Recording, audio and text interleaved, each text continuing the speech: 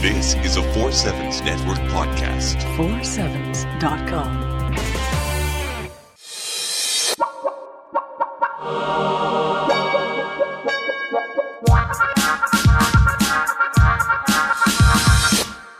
The Sniffer. Hello, Nora. Hello, Kathy. So you have the main story today. You know, I have been loving the Danes lately. Yes, what is with that? It's kind of getting like an obsession. I don't know. I've been thinking actually that Scandinavian things are headed for a big return the way they were in the 60s. Well, design and aesthetic. Sweetie, we have had Danish furniture for a while now. Look at my house. Yeah.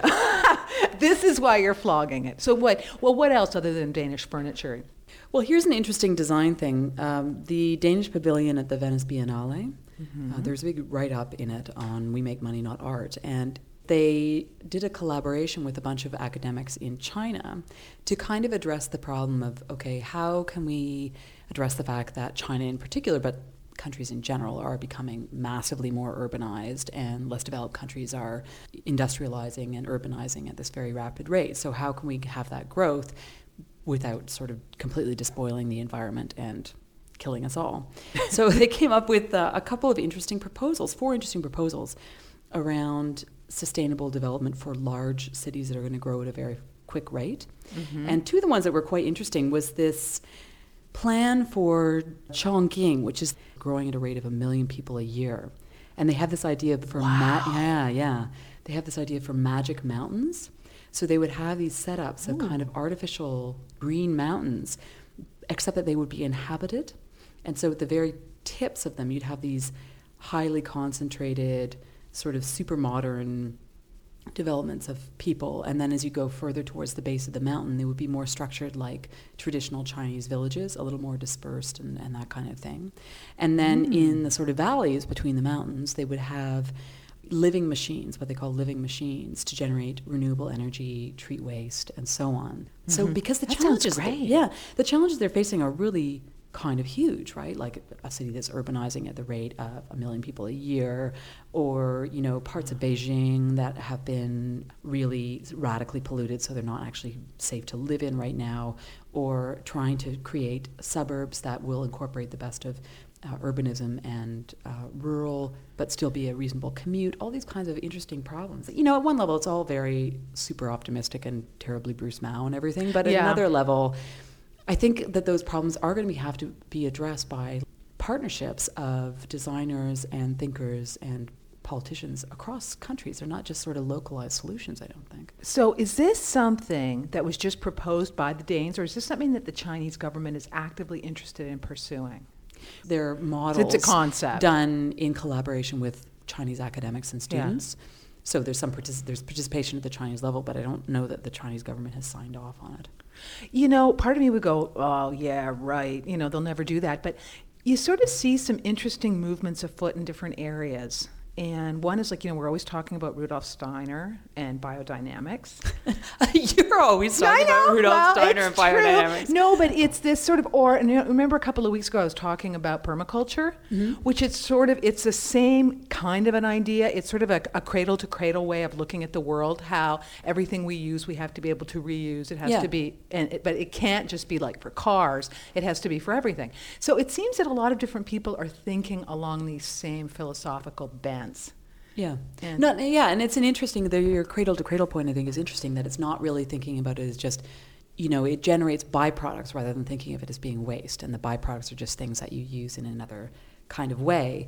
But I did sort of think that the other part of it is that this rapid urbanization, which everyone talks about as being this new phenomenon for the 21st century, kind of implies that these huge factory farms are working for us, but they don't really seem to be working for us. There's part of me that's kind of suspicious of that whole, you know, we'll just solve all the problems with better engineering, because our track record isn't really very good about that. But at the same time, I'm loving the Danes. So, But there are a couple of things. Actually, I have a super snappy. I was going to tell my main story first, but I have a super snappy. You're all about the springing stories. I know. Well, no, but this is just a very, very, very short thing.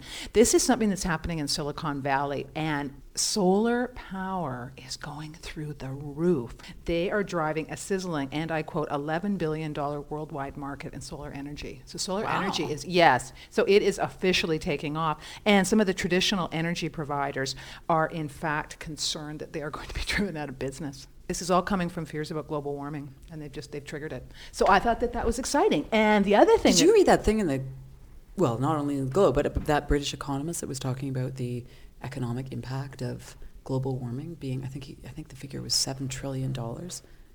Ay caramba, Yeah. as Bart Simpson would say. So anyway, and keeping with building, you know, me and affordable housing. Are you reading a book about this or something? No, but I have even more after this one. Every time I go, I find more and more and more. And there's this place, it's called First Penthouse.